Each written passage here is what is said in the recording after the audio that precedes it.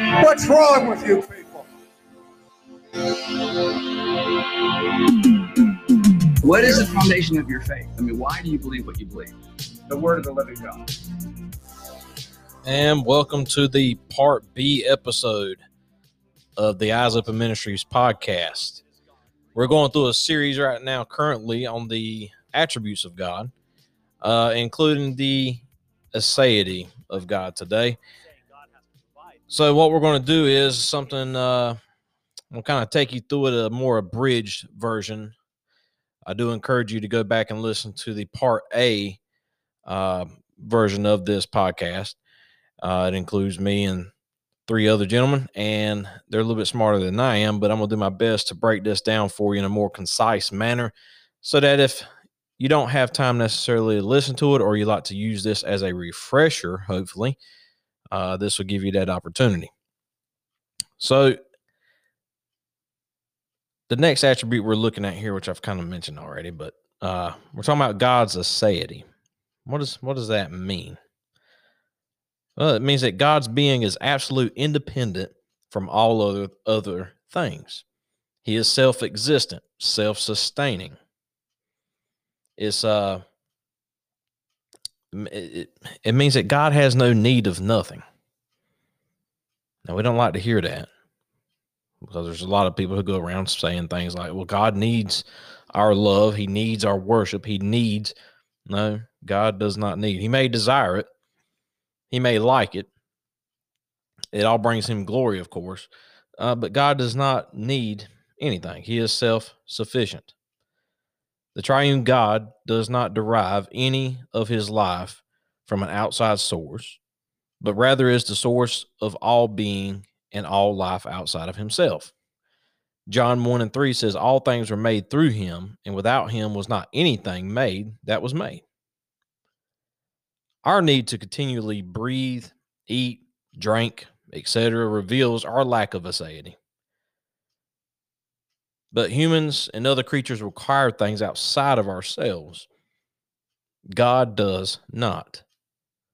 In Isaiah 40, beginning in verse 12, God says, who has measured the waters in the hollow of his hand, and marked off the heavens with a span, enclosed the dust of the earth in a measure, and weighed the mountains in scales and the hills in a balance? Who has measured the Spirit of the Lord? Or what man shows him his counsel? Whom did God consult? And who made him understand? Who taught him the path of justice, and taught him knowledge, and showed him the way of understanding? Of course, this is a rhetorical question. And of course, the obvious answer is no one.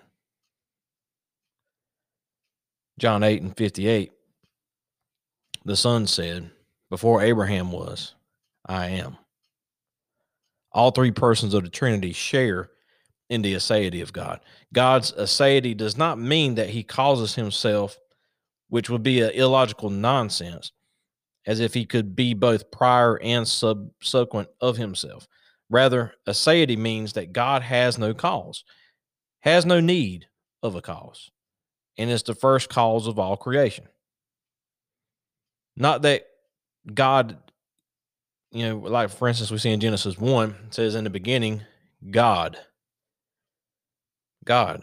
created. Not God's beginning, but in the beginning, God, who already existed, began to create. So as Scripture teaches us, God is the first and the last, right? He's the Alpha and the Omega, the beginning and the end, the source from which all creatures exist and from who they all exist. So God is independent, unobligated, unaccountable, and reasonable only to himself. He is truly free to do as he wants, when he wants, and how he wants. Chronic said that his actions are not regulated by any law without him, but a law within him, the law of his own nature. Not to say that he can't do anything, because Scripture clearly gives examples of things that he cannot do. For instance, he can't lie, nor tempt, etc. But when we say that he is truly free, what we mean is that he is only restrained by his nature, because God is ultimately holy, like we said in the previous episode. He always acts in such a way that it is consistent with his holy character. Ephesians 1:11 says, according to the purpose of him who works all things according to the counsels of his will. Not man's will, not my will, not yours, but God's will. God's aseity correlates with his sufficiency, the attribute that describes God as the overflowing fountain of all good, according to the words of the Belgic Confession, Article 1 says, we all believe with the heart and confess with the mouth that there is only one simple and spiritual being, which we call God, and that he is eternal, incomprehensible, invisible, immutable, infinite, almighty, perfectly wise, just, good, and the overflowing fountain of all good. Now, don't let some of those big words scare you. We're planning on actually talking about some of those words in future episodes. But like it says in Exodus 3:14, God said to Moses, I am who I am. And he said, say to the people of Israel, I am has sent me to you. God operates from a position of wealth, not need. Yet God freely chooses to live in covenant relationships with finite, sinful people. Thus, his sufficiency does not negate his love for us, but magnifies it. The God who made the world and everything in it, being Lord of heaven and earth, does not live in temples made by man, nor is he served by human hands, as though he need anything, since he himself gives to all mankind life and breath and everything. God's aseity is not limited to the physical sphere. He is likewise the source and standard of everything immaterial that exists. God's aseity is revealed in both special and general revelations. Reason and science show us that something must be eternal and therefore self-existence, aka aseity. So there's some objections, obviously, out there in the Christian world that say things like, doesn't Scripture teach that God desires our worship and praise? Doesn't that clash with the concept of God's aseity? If he is complete and not lacking anything, then why does he desire this from humans? Hasn't science showed us that matter or the universe is eternal? Therefore, physical matter has the property of aseity. Well, there's an objection there that many people will like to bring up. But I think a careful analysis of the scriptures seem to teach us otherwise. Applications of God's aseity and sufficiency shows us that knowing God's aseity and sufficiency with faith and love is a source of great practical help in the Christian life.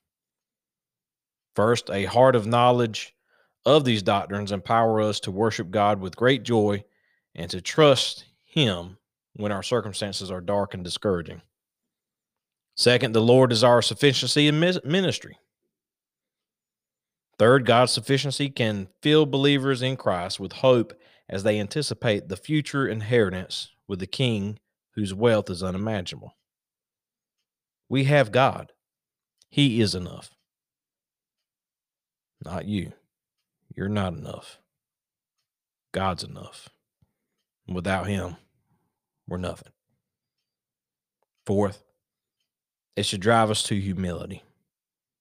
Knowing that God doesn't need us and that everything we give to him was his to begin with should eliminate any pride that we have, like we see in Job 41:11, when God says something similar to what he did in Isaiah 40. So I encourage you once again, go back, listen to the part A of this episode. This is the abridged part B version, the shorter, more concise one. And I may have made a mess of some things trying to read through these notes as quickly as possible, but you get the general gist. God is absolutely independent from all other things. He didn't need to create us. He didn't need to do anything. He's self-sufficient, self-sustaining. And he is the beginning of all things. And there is no life outside of himself. I'm John Pruitt for Eyes Open Ministries. And again, check out our website, eyesopenministries.org. Check us out on Facebook and Instagram, YouTube. We have a lot of materials for you, a lot of blog posts, a lot of podcasts. Check out our other podcasts, God's Mad Men. And there you can find, like I said, a lot of good content to help you guide through the scriptures and learn more about God. Till next time, peace out.